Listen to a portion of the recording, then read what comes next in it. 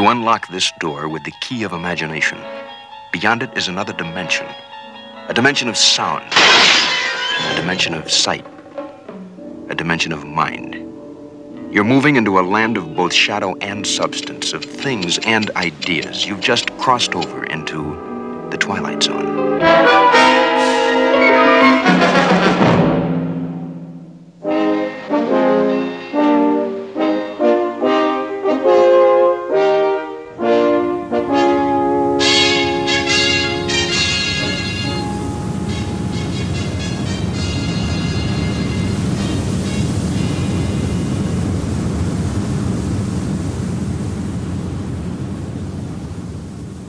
Perhaps because of Rod Serling's military experience and his brother's experience in aviation too, the Twilight Zone has always had a regular focus on the skies.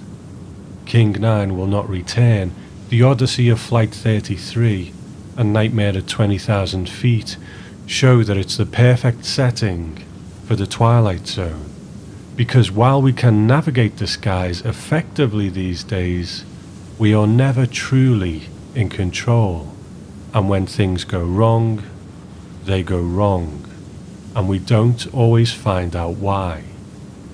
But if we do a little research, we find out that stories from the sea can be just as strange. In 1931, the SS Pachimo was trapped in an ice drift after an unexpected storm near Alaska. In such dangerous conditions, the captain and crew made the decision that they would abandon ship and take shelter on land until the storm passed. But they wouldn't return until almost a month later, and when they did, the ship had broken free. Now, of course, their initial thoughts were that the ship had sunk, but they were wrong. The truth is, there were still regular sightings of the SS Pachimo in Alaskan waters after she broke free of that ice drift. And the last sighting was in 1969, 38 years after she was abandoned by her crew. But eerie maritime tales are not necessarily confined to the previous centuries. As recently as 2010, the Lyubov Orlova was being towed after being decommissioned. On the way to the Dominican Republic, she broke free of her tow. Now, presuming that the ship would sink, she was just left alone, but she didn't sink.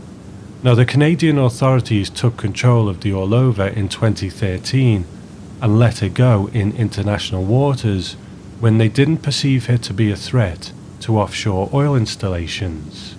And her solitary journey continued, although perhaps she wasn't quite solitary anymore, because the ship became infested with disease-ridden rats, who after consuming any remaining food on there, then turned on each other.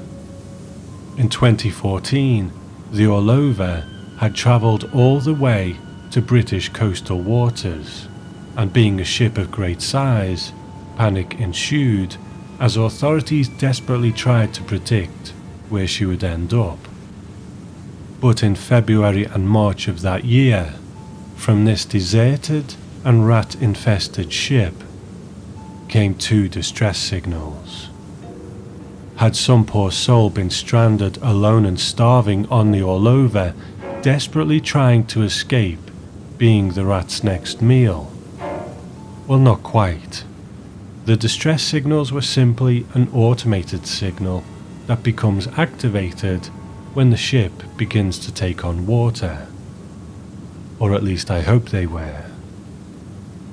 But please don't let those stories alarm you, because tonight we're boarding a US naval destroyer in the South Pacific, and thankfully it has a strong captain and an experienced crew. Although when one of the whaling boats wasn't secured properly in rough weather, it did result in some damage, which the chief boatswain's mate, Chief Bell, is getting a dressing down for. Now, last night we had a bad swell. That boat should have been rigged in. Instead, it was left swung out. As a result, she's 80% damaged and filled up like a swimming pool. We had 9 hours warning of that storm, Bell. This ship should have been 100% prepared. Instead, it wasn't, and I want to know why. I did the best I could, sir. I've been feeling up to par. Well, did you report to sick bay? No, sir. I didn't report to sick bay, sir. Now look, Chief. I'm not in business to pistol whip my crew. I want a tight ship, that's true. But I happen to care very much if one of my sailors has a problem and can't function because of it.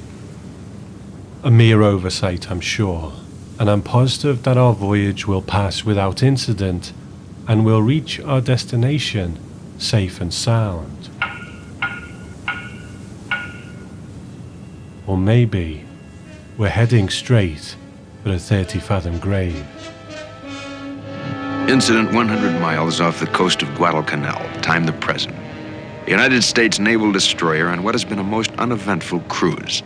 In a moment, they're going to send a man down 30 fathoms and check on a noisemaker, someone or something tapping on metal.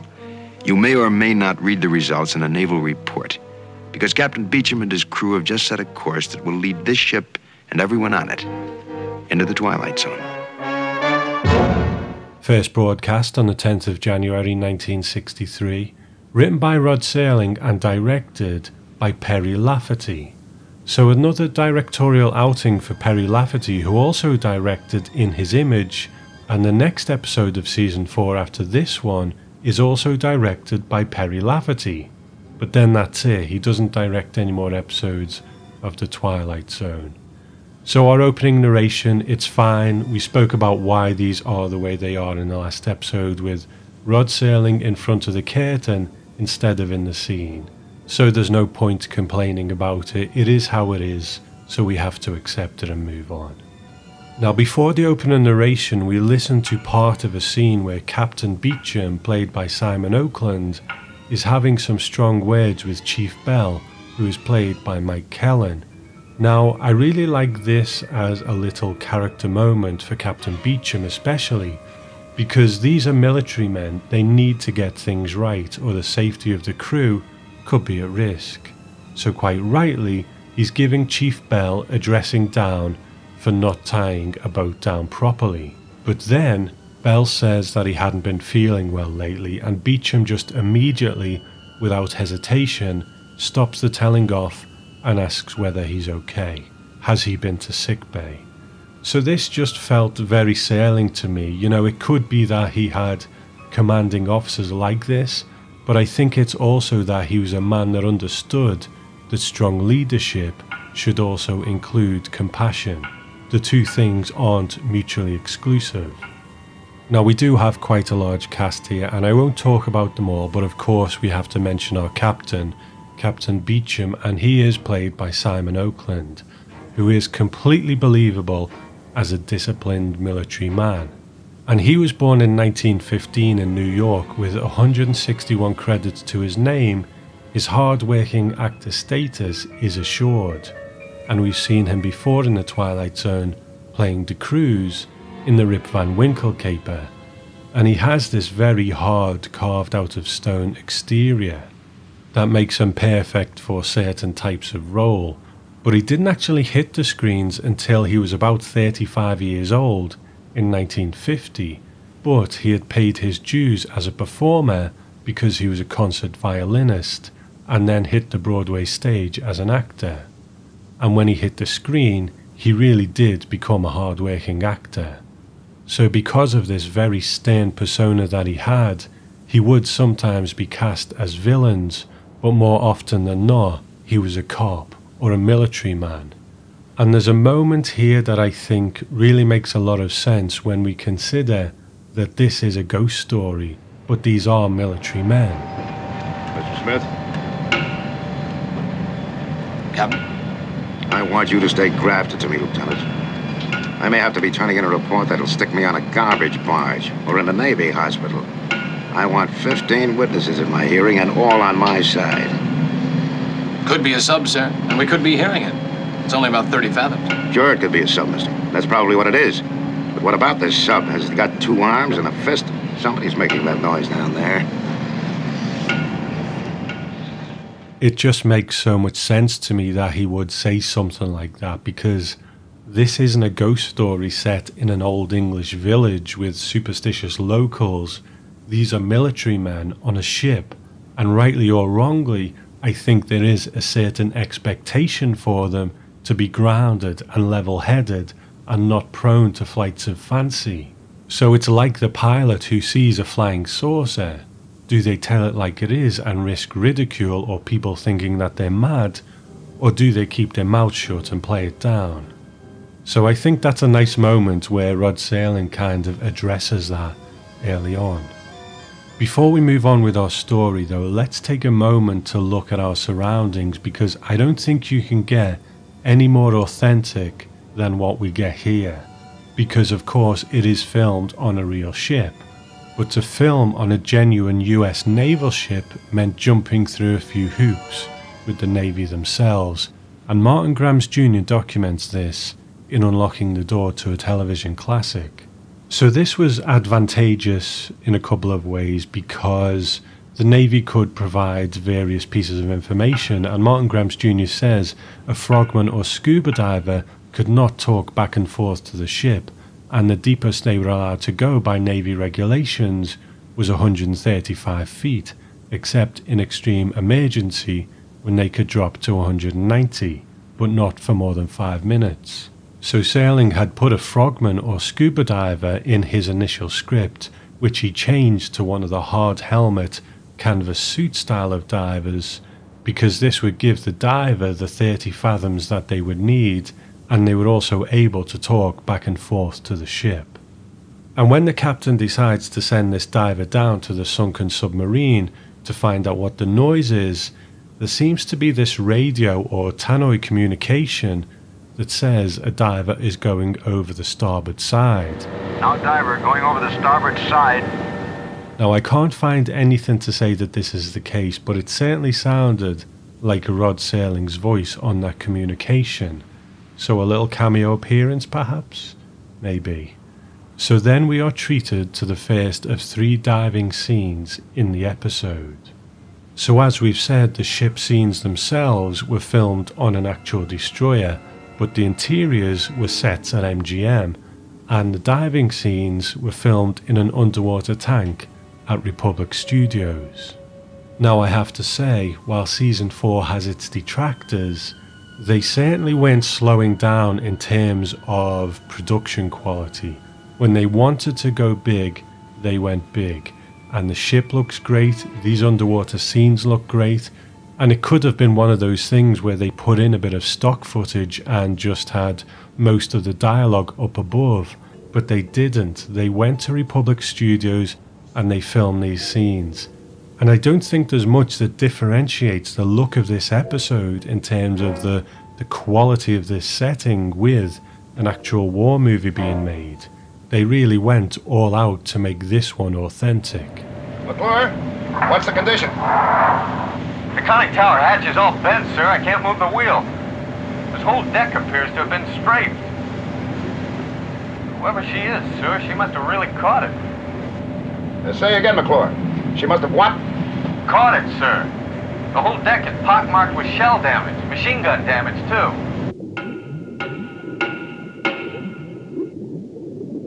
Was that you, McClure? No, sir. It's coming from inside the hull. All right, answer right away, McClure. Answer right now.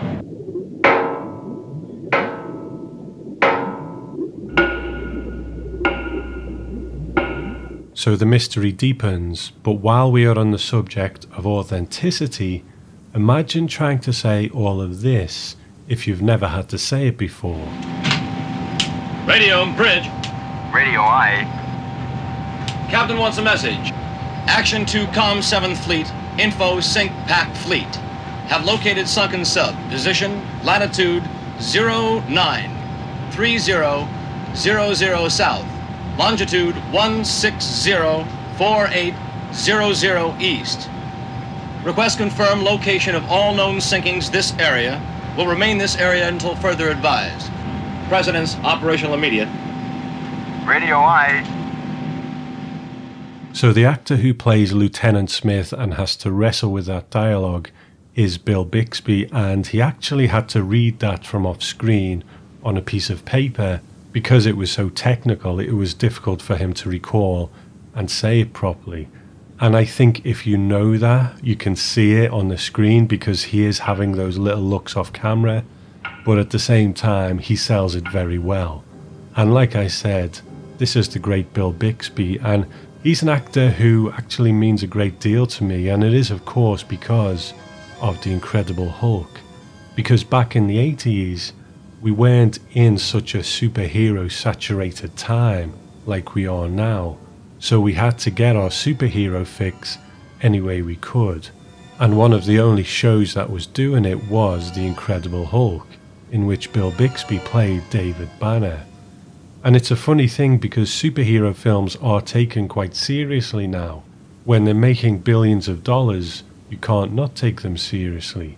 But it wasn't always the case. But The Incredible Hulk was a hit TV show. It was the #1 TV show in America for a while, and I just loved it.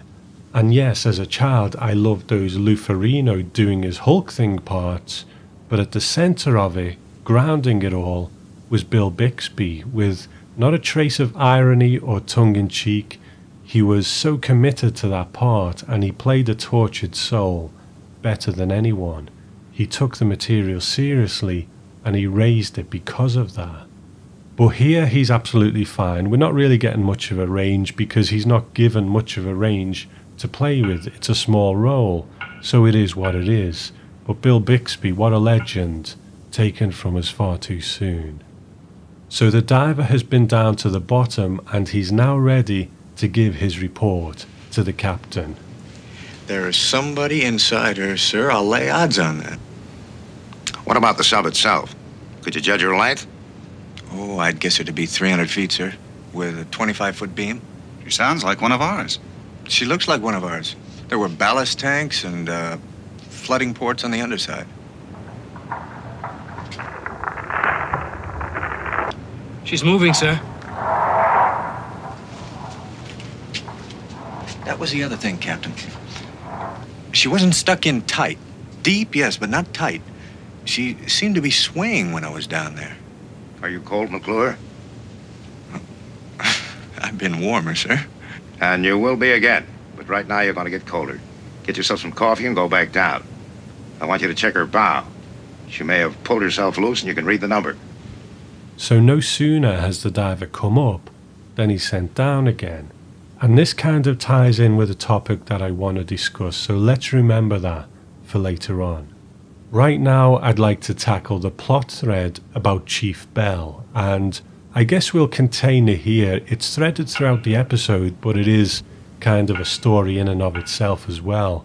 And Chief Bell is played by Mike Kellin, and he's an actor probably a lot of us will recognise from something. And his plot is kind of bubbling away in the background, and we return to it every now and then while he's in sickbay. And Chief Bell's troubles began when the ship came into the vicinity of the sunken submarine, and that's when he starts to come over all strange.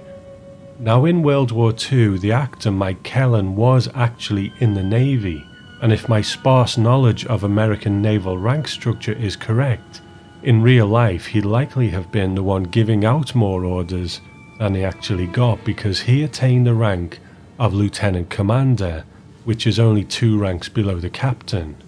And Mike was born in Connecticut, and after being discharged from the Navy, he went to the Yale School of Drama, and like the Twilight Zone's first leading man Earl Holliman, he made his screen debut in a Dean Martin and Jerry Lewis movie called At War with the Army in 1950.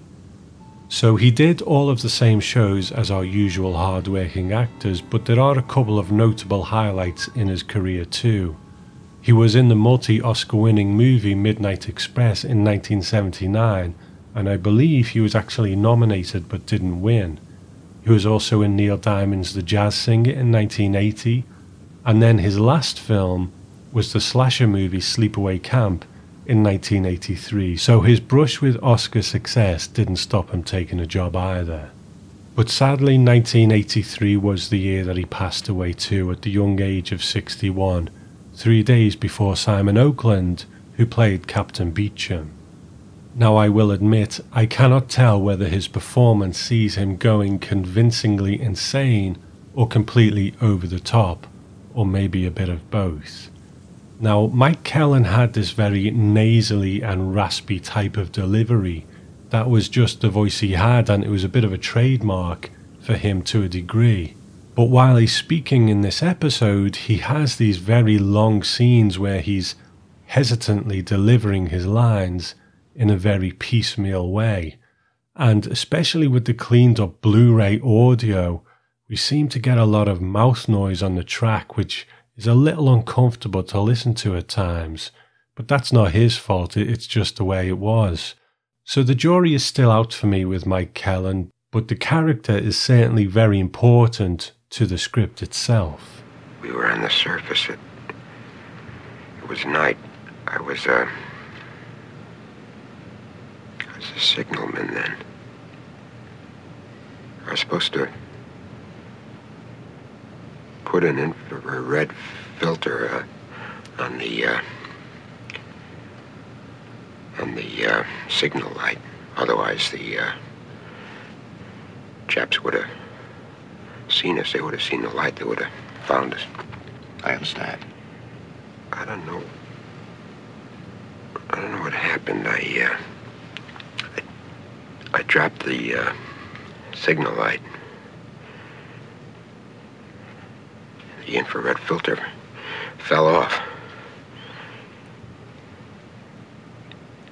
They were waiting for us out there, the Jap destroyers.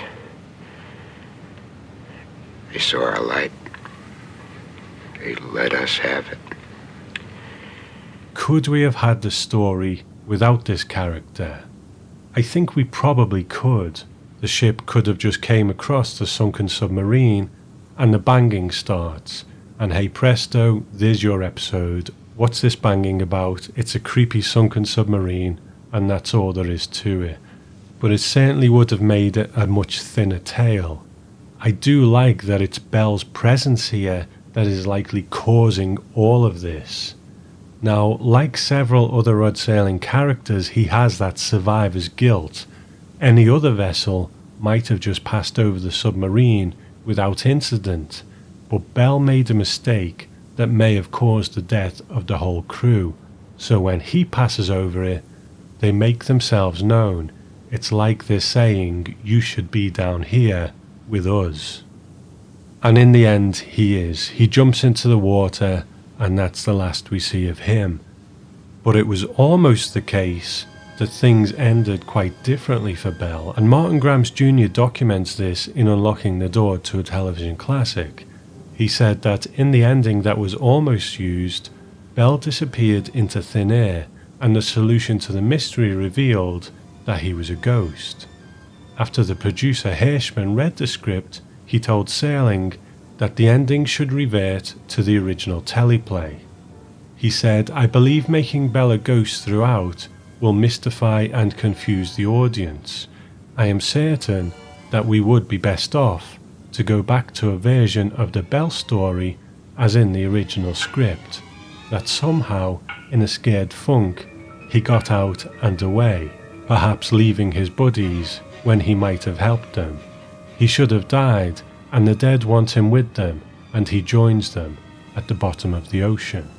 So I think this is a case where Hirschman was absolutely right on the money and gave Serling some good advice, because having Bell be a ghost throughout would have just raised too many questions. These are sailors. At some point, they would have had to meet Bell. At some point, he would have been giving a posting there. It's one thing for a ghost to turn up on a ship or a sunken submarine, but to have one actually living his life in the Navy alongside his colleagues would have been maybe taking it a bit too far. Now, I had hoped not to just keep coming back episode after episode to discuss the running time in Season 4 and asking whether each episode justifies its running time. I think I might be a little naive to think that it's not going to be an ongoing topic. I think we've all had it before where there is a kind of received wisdom or an overall perception of something, and then when you experience it yourself, you either agree with that perception or you wonder what everyone else is talking about. So coming into season 4, where there is this very definite, widespread opinion that the episodes are too long and padded out, you hope it's going to be one of those cases where you experience it yourself and wonder what everyone else is talking about because you actually think they're just fine. And the first episode of the season, In His Image, I found was quite a pleasant surprise. It ticked along at a decent pace, it filled its running time well, and it gave me hope for the season going forward.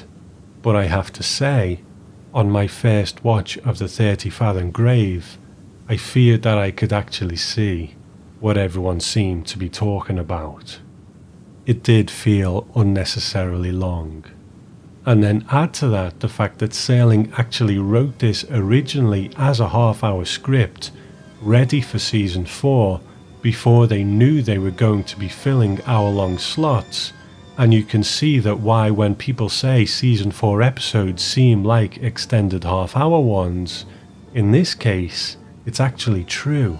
But the length of it wasn't my only issue with it on that first watch, because a story like this needs atmosphere and tension. And the thing is, it looks great. The use of the actual ship and the underwater scenes means it looks great, it looks authentic, and it's well photographed. But contrast it with something like Judgment Night from the first season. In that episode, it's night time. The ship is blacked out to stop it being seen by the enemy. It's a perfect setup for an eerie encounter. But here, everything is in broad daylight, and on top of that, there's this very clinical, clean backdrop of the ship itself, which, especially when you're watching it on a cleaned up Blu-ray, just is very, very bright. It doesn't seem like a good setting for a creepy tale. And the idea of this unexplainable noise in itself is quite creepy, but we're exposed to it for 45 minutes, so it's a tough sell and it does begin to lose its impact. Mark Zicree in the Twilight Zone Companion says, executed as a half-hour show, the 30 Fathom Grave might have been effectively eerie in the tradition of Judgment Night, but an hour is impossibly padded. Rather than having the story develop at a normal pace, each piece of information is revealed with all the urgency of sap dripping from a tree. And Variety magazine at the time seemed to agree. They said the yarn was so thin that the hour had to be heavily padded with inconsequential naval routine. There was less progression to the drama than repetition of incidents until the climactic suggestion that the banging might not have been made by men more than 20 years dead. The nervous breakdown of the mate was the pretext for some hokey psychologizing that piled artificiality onto incredibility. So where the critics are concerned, things certainly don't look good for the 30 Fathom Grave. And on my first watch, I really did feel that running time. But you know, strangely, after I knew what the twist was, and I returned for a second viewing, it didn't seem as long to me. It certainly was still long, but I think it's a case of getting out of the mindset of what we've been exposed to for the previous 3 years and just allowing the Twilight Zone to have a different shape. Like viewing it as a short Twilight Zone movie rather than a long Twilight Zone episode. You know, granted, there are several scenes here that you could cut out, and like Mark Zicree says in the Twilight Zone Companion, the diver goes up and down so many times that they might as well have put him on a piece of elastic. But once you settle into a different rhythm, I think there is some good stuff in this episode. Now, make no bones about it, I think it would have made a better short episode than a long one. But I guess we have a choice. We can either let that be a weight around the neck of the episode that drags it down to its own 30-fathom grave, or we can acknowledge it and move on and look for what does work. And I do think that once the episode settles in, there are some things that work okay. It would have made a better short episode, but it doesn't mean it makes a bad long one. But where I do think it drops the ball is the ending. You know, finally we have this great creepy location, the sunken submarine. It's underwater, it has these air pockets in it, it's rusted, it's dirty, and it's atmospheric. But we're there for about 30 seconds, and then we get the payoff. It was a wreck inside, sir. Nobody had a chance. Nobody? Nobody, sir. The periscope shears had been cut in half, and one whole section was just hanging there, swinging back and forth. That was making the noise then. That was making the noise, wasn't it? I guess so, sir. But what? There were 8 men in the control room. 8 men, or what was left of them, and one of them had a hammer in his hand.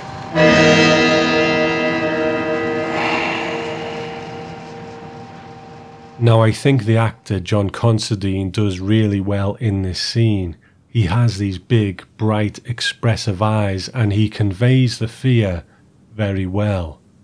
But we have 40 minutes of build-up, and then we are only told about the dead crewman on the submarine who is holding a hammer.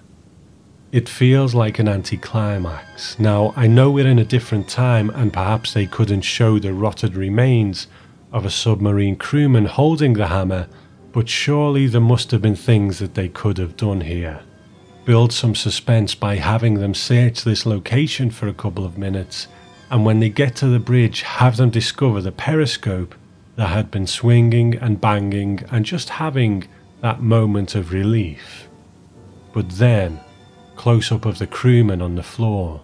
Maybe have him in a jumpsuit and gloves so you don't have to show the skeleton. But at least show him. And maybe he's been banging on the door with a hammer that has been locked for whatever reason. And well, don't those marks on the door look fresh? And the sad thing is, I think Serling realised it needed that payoff too, because as originally scripted, we were going to see the skeletons of the deceased.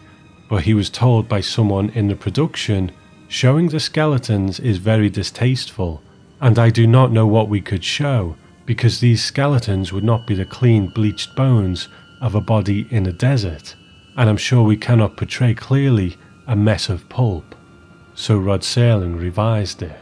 So I'm all for a more suggestive and less explicit brand of horror, where your mind conjures up the horrors rather than being shown them. But sometimes a story needs a payoff, and I think this is one of those cases. So as we close out our second episode of Season 4, it's sad that we haven't quite hit the heights of what The Twilight Zone can do yet with that lengthier running time. And while the episode does have problems, I don't think they're the kind of problems that just kill it dead completely. For me, they're the kind of problems that you can acknowledge, accept that they're there, and move on and get some enjoyment from what's left. So while it might not be the best of The Twilight Zone, it's certainly not one to consign to its own 30-fathom grave. Small naval engagement. The month of April 1963. Not to be found in any historical annals. Look for this one filed under H for haunting in the Twilight Zone.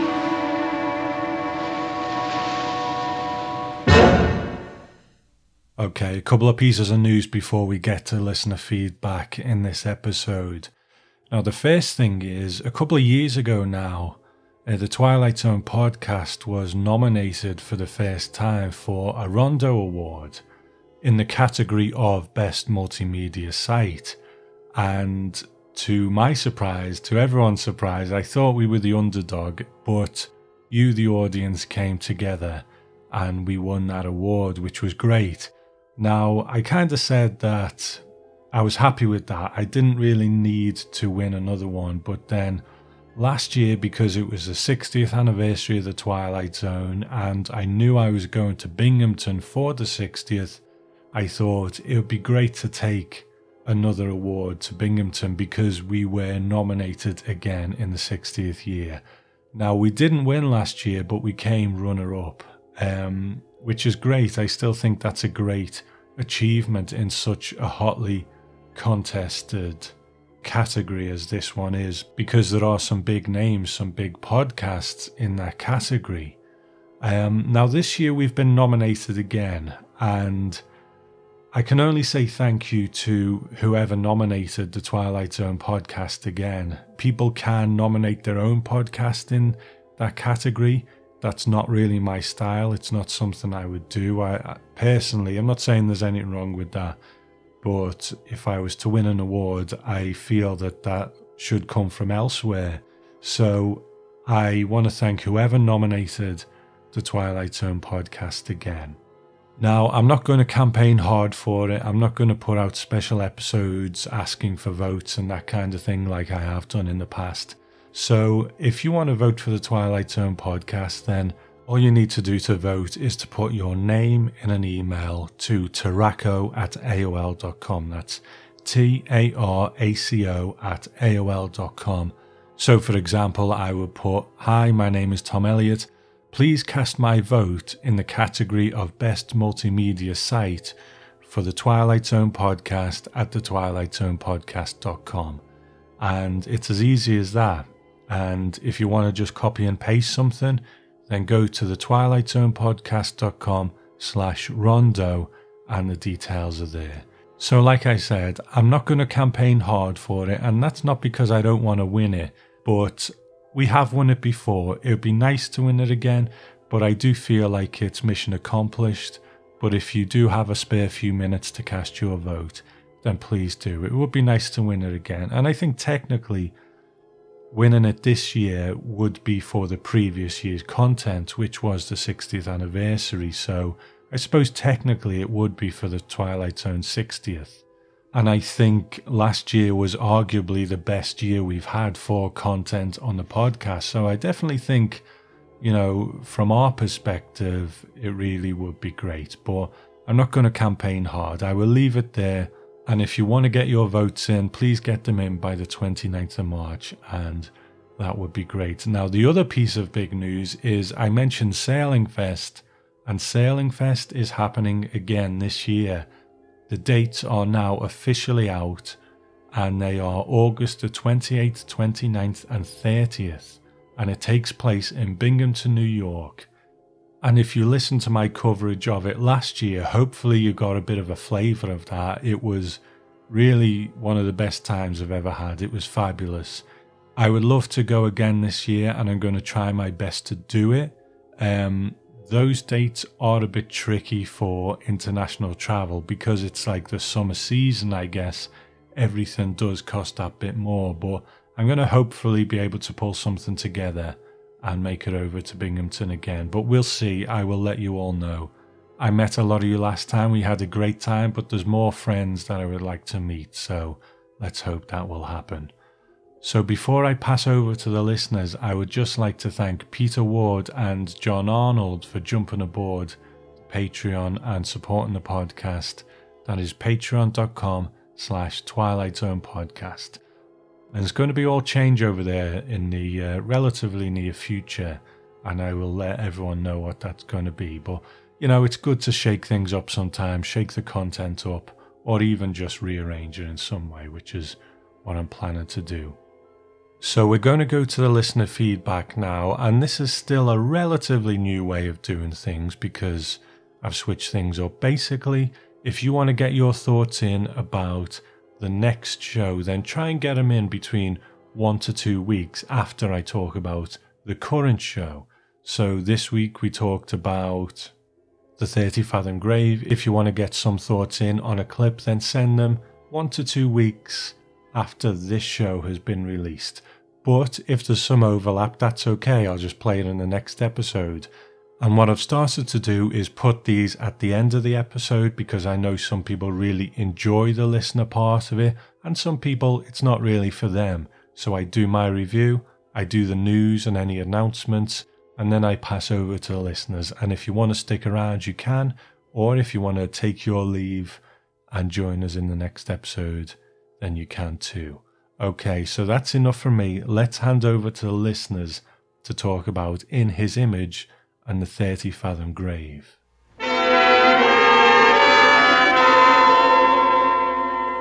Hi, Tom. Al here. You know the situation I'm in right now. The podcast studio undergoing major renovation. I'm stuck in a room with a loud air handler and construction sounds in the background. So I wouldn't even bother to send you a recording about the first episode of Season 4, except that it's In His Image, which is the first Twilight Zone episode I've ever seen. Or a piece of it is the first piece of Twilight Zone I've ever seen. You know my story by now, but I think I'm going to tell it again, because when else can I tell it?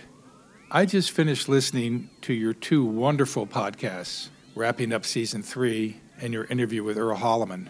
It was in the Season 3 podcast that I learned that Carol Serling had died, which broke my heart, because she's not only been carrying on Rod's legacy all this time, but I remember her so well from the pages of the Twilight Zone magazine, where I almost felt like I knew her.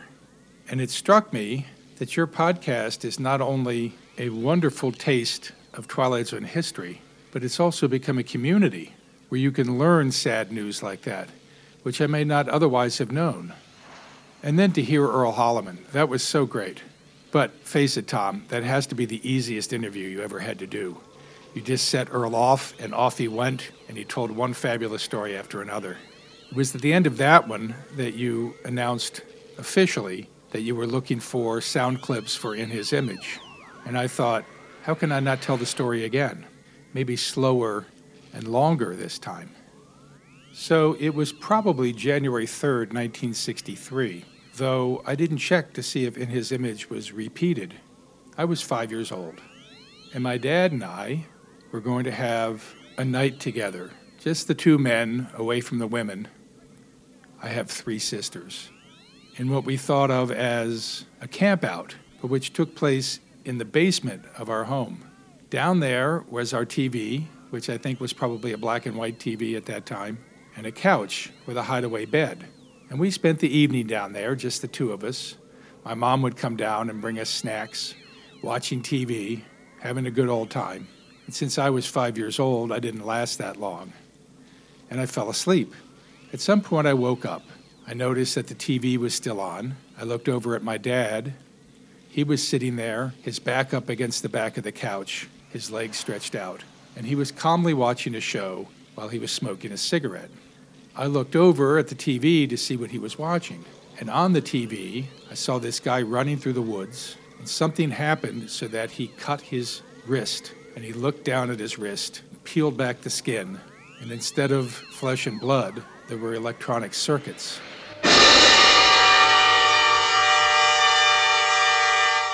Well, that was enough for me.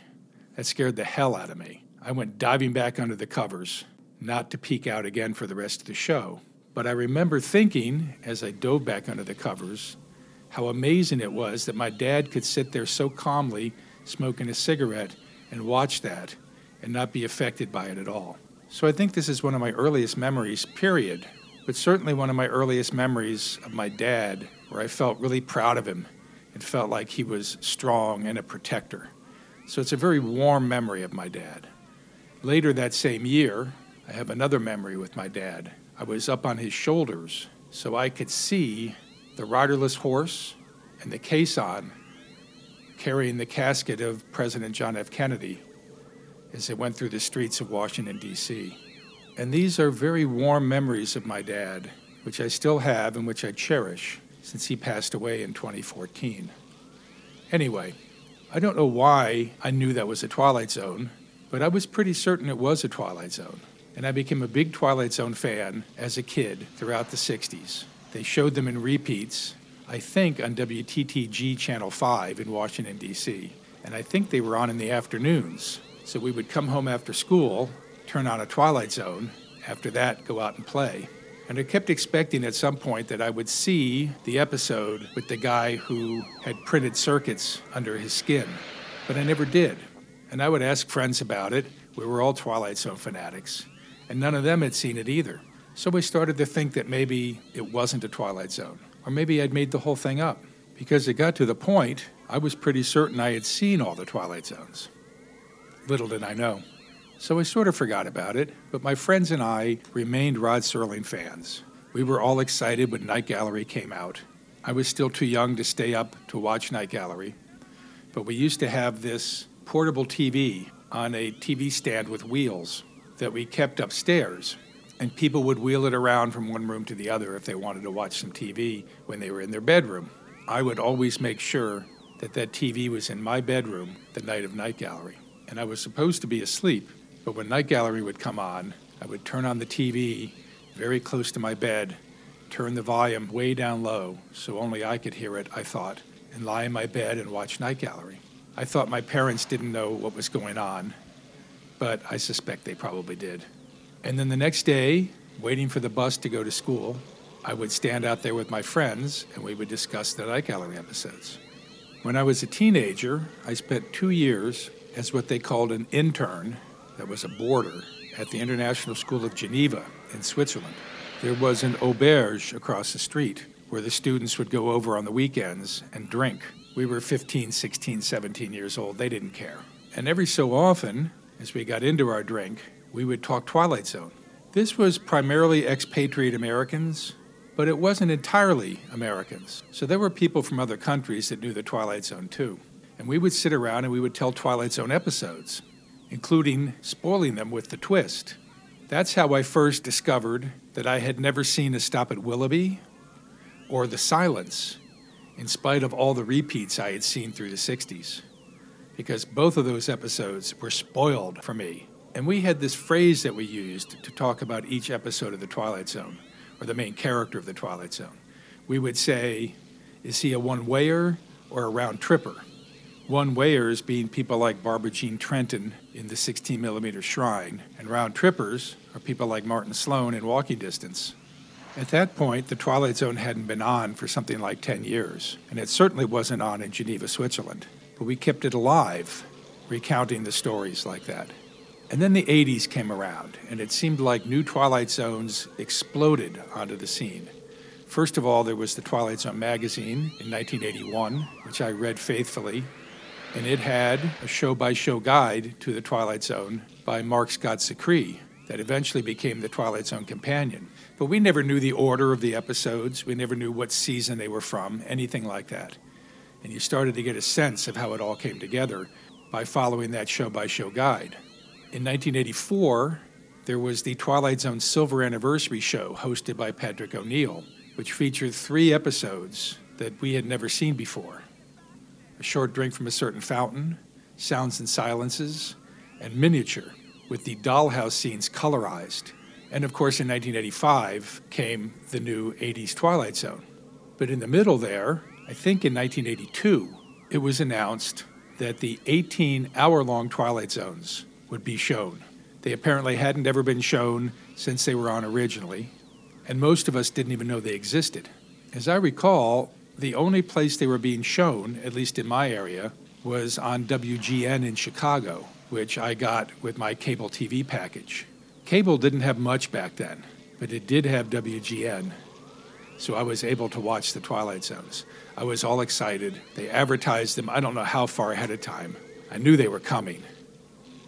So that first night, I sat down to watch my first hour-long Twilight Zone, and they did not show them in the original order of airing. The first episode they showed was the new exhibit. I can't tell you the order after that, though I have this feeling that they showed Death Ship and Jezebel before they ever got to In His Image. Anyway, I think it was about halfway through the 18-episode package.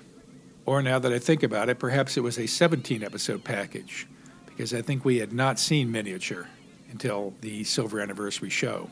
In any event, it was about halfway through the package when I started watching an episode starring George Grizzard, Didn't think much of it, but at some point, I started to get this strange feeling. There was something familiar about it. And then, as we know, I got to that scene.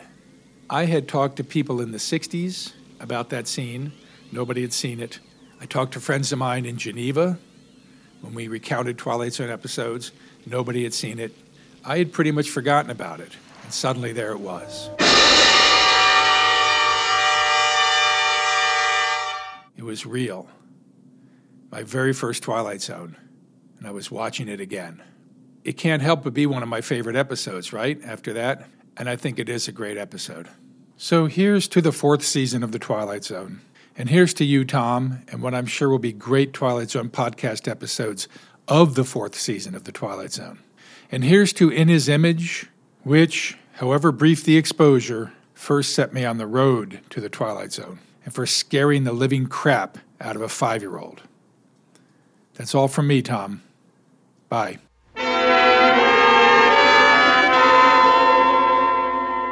Hey, what's up, Tom? This is Uncommon NASA, giving you a little bit of audio feedback. I actually meant to get some in before your first episode of Season 4, but slipped, fell behind, so here I am for what is probably, I guess, Season 4's Episode 2 episode from you. So, a little stuff about In His Image. Basically, I plan to sort of watch Season 4 along with the show, with the podcast, and I hadn't seen this episode in a while. I really only remember the ending part, not really much of the build-up, and watching it, I can kind of see why.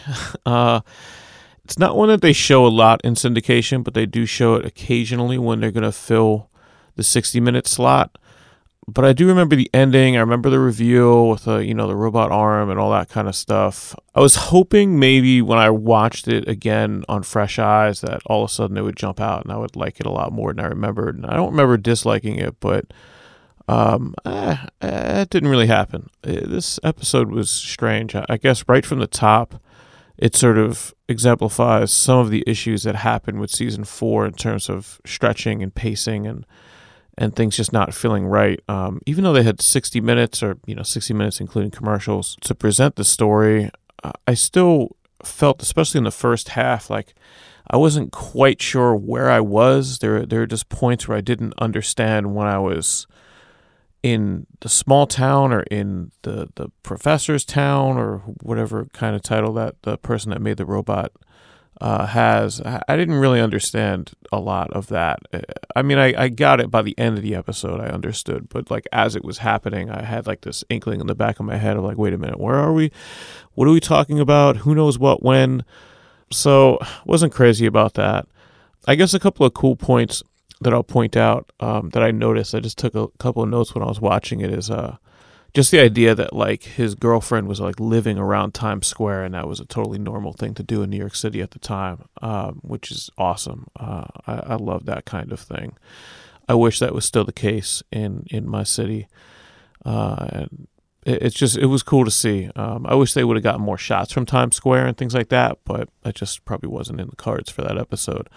I do want to point out, I noticed right away, because I'm a huge Honeymooners fan, I wrote you about this probably on like the Patreon when we're talking a little bit about Art Carney, is as soon as the driver pulled up, I noticed, I was like, whoa, that's George Petrie. George Petrie is an actor who didn't do a whole lot that many people are familiar with besides the Honeymooners, and even then he's sort of a deep cut. Like he was basically like the 5th Honeymooner, because the Honeymooners was about 2 couples.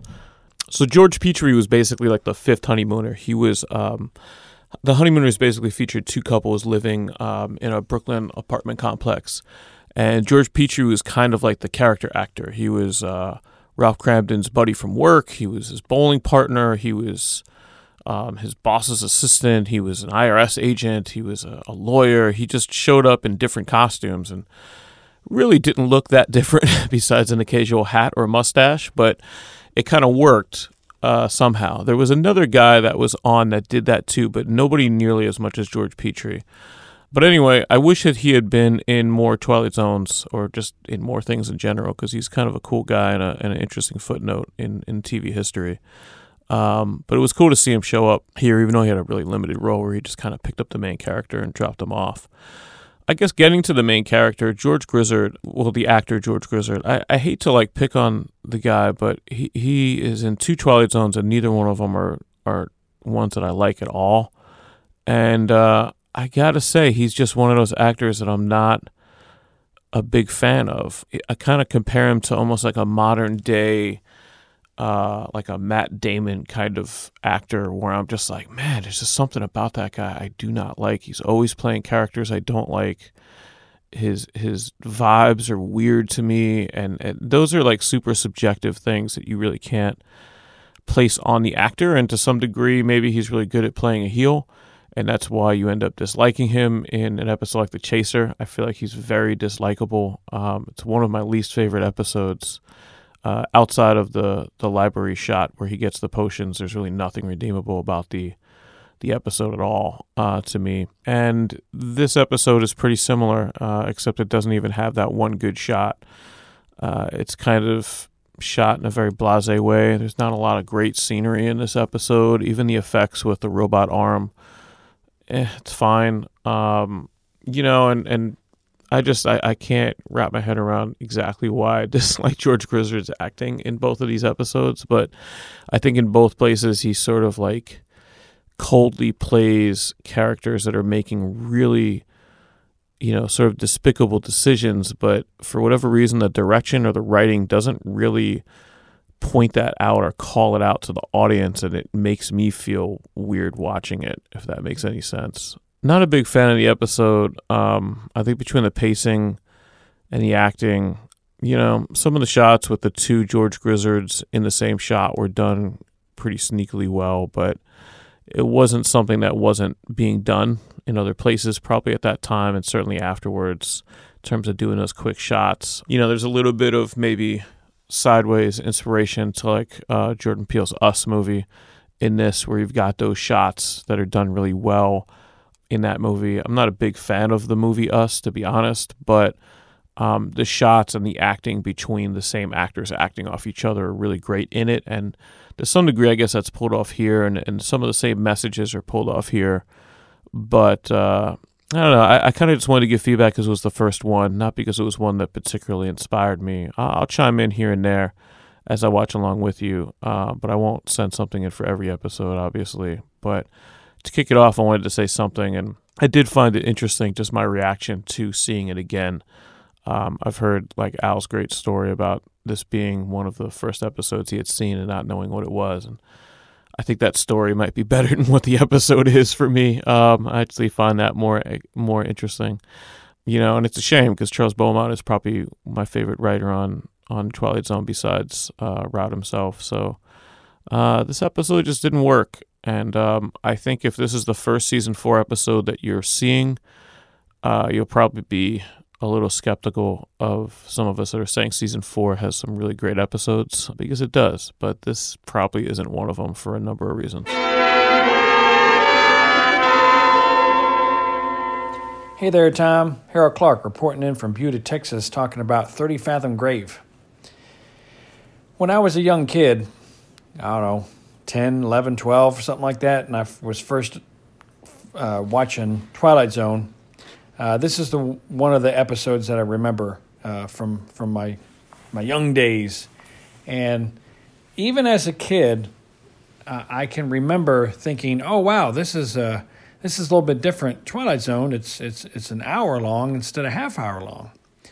And even as a kid, I realized, I don't think it needed to be an hour long. I don't think they needed to go back and forth to that sub that many times, even as a kid. However, I always did enjoy it, and even watching it now as an adult and just watching it for the recap, I still enjoy the episode. I think there's a couple reasons why I enjoy it.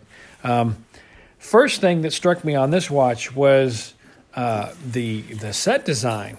I don't know where they got these sets from, but I don't know if they actually filmed it on a ship or they have sets set up that way, but it really gave you a sense of, I don't know, not claustrophobia is not the word, but the tight walkways and small doors and all that stuff. But yeah, the set design was great. The acting I thought was really good. All the I like the technical jargon. I guess the script that Rod, I assume, pulled off of personal experience. But it's just very snappy, just very, I'm assuming that's how people talked and gave orders and directions and all that stuff. But the sound design of the banging, again, that was something that I just always remembered as a kid, and just, I don't know, just the way they did it. It wasn't rhythmic. It was kind of off and, kind of fast, kind of slow. I don't know. They never really explained how all the crew could hear it. It'd be one thing if you just heard it blaring out from the speakers, and maybe they did that. Maybe I missed it, but they seemed to imply that you could just hear it in the air, which just added to the creepiness. But did it need to be an hour? No, not really. Because when it comes down to it, I think the whole point of the episode was the dialogue near the end, where it says, "One man does not sink a sub, and one lousy circumstance does not decide a battle, and one case of sudden fear does not add up to a coward. You've been taking a dirty rap for 20 years. A frightened soldier didn't destroy that ship or kill off that crew. A war did. A set of circumstances did." So, it really boils down to that. It boils down to, war. It's a hell of a thing, and just the ripple effects and the you survive the war, but you don't really, and again, as we know, we know what Serling went through and what he saw, and so this is just a little bit of a window into that world. This is one of the topics that he liked to cover, the effects of war. But overall, again, I've probably seen this episode. I've seen this episode more than I have In His Image. And again, this is one of my favorites. Like I said, does it go a little long? Yeah, but at least the mystery, at least it's kind of creepy. The sound keeps you engaged. Like I said, it could have been perfectly been a little 22-minute episode, had the not miss out anything, but I don't think it's necessarily overly padded. So, but yeah, 30 Fathom Grave again. It's one of the I'd say maybe top 4 for me of season 4. There's a couple more coming in that I think will beat it, but who knows? Maybe I'll reevaluate my rankings. So anyway, well, again, thanks again for the opportunity to speak, and looking forward to episode 3 of season 4. Talk to you then. Bye. Rod Serling, creator of The Twilight Zone, will tell you about next week's story after this message. To get your feedback on the show, send a clip of no more than 5 minutes to tom@thetwilightzonepodcast.com.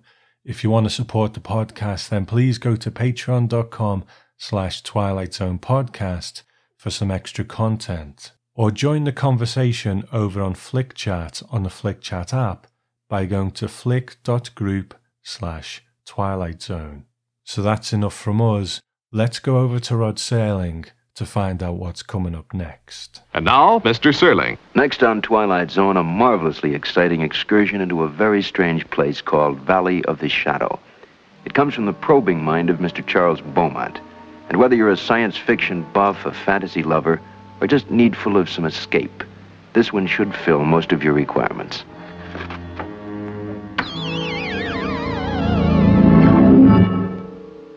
I thought you told me my car was going to be repaired. Please sit down. I don't want to sit down. I want to know why nothing's been done to my car, why it's just sitting out there. Primarily because you won't be needing it anymore. No? Well, why? Because you are never going to leave Peaceful Valley. Wait a minute. Sure, I think I got this thing figured out. Oh? Well, sure. Peaceful Valley is a town full of lunatics, and you guys had the list. Now, what do you mean I'm not ever going to be able to leave here? Of course, Mr. Redfield, you stumbled upon the best-kept secret in the world.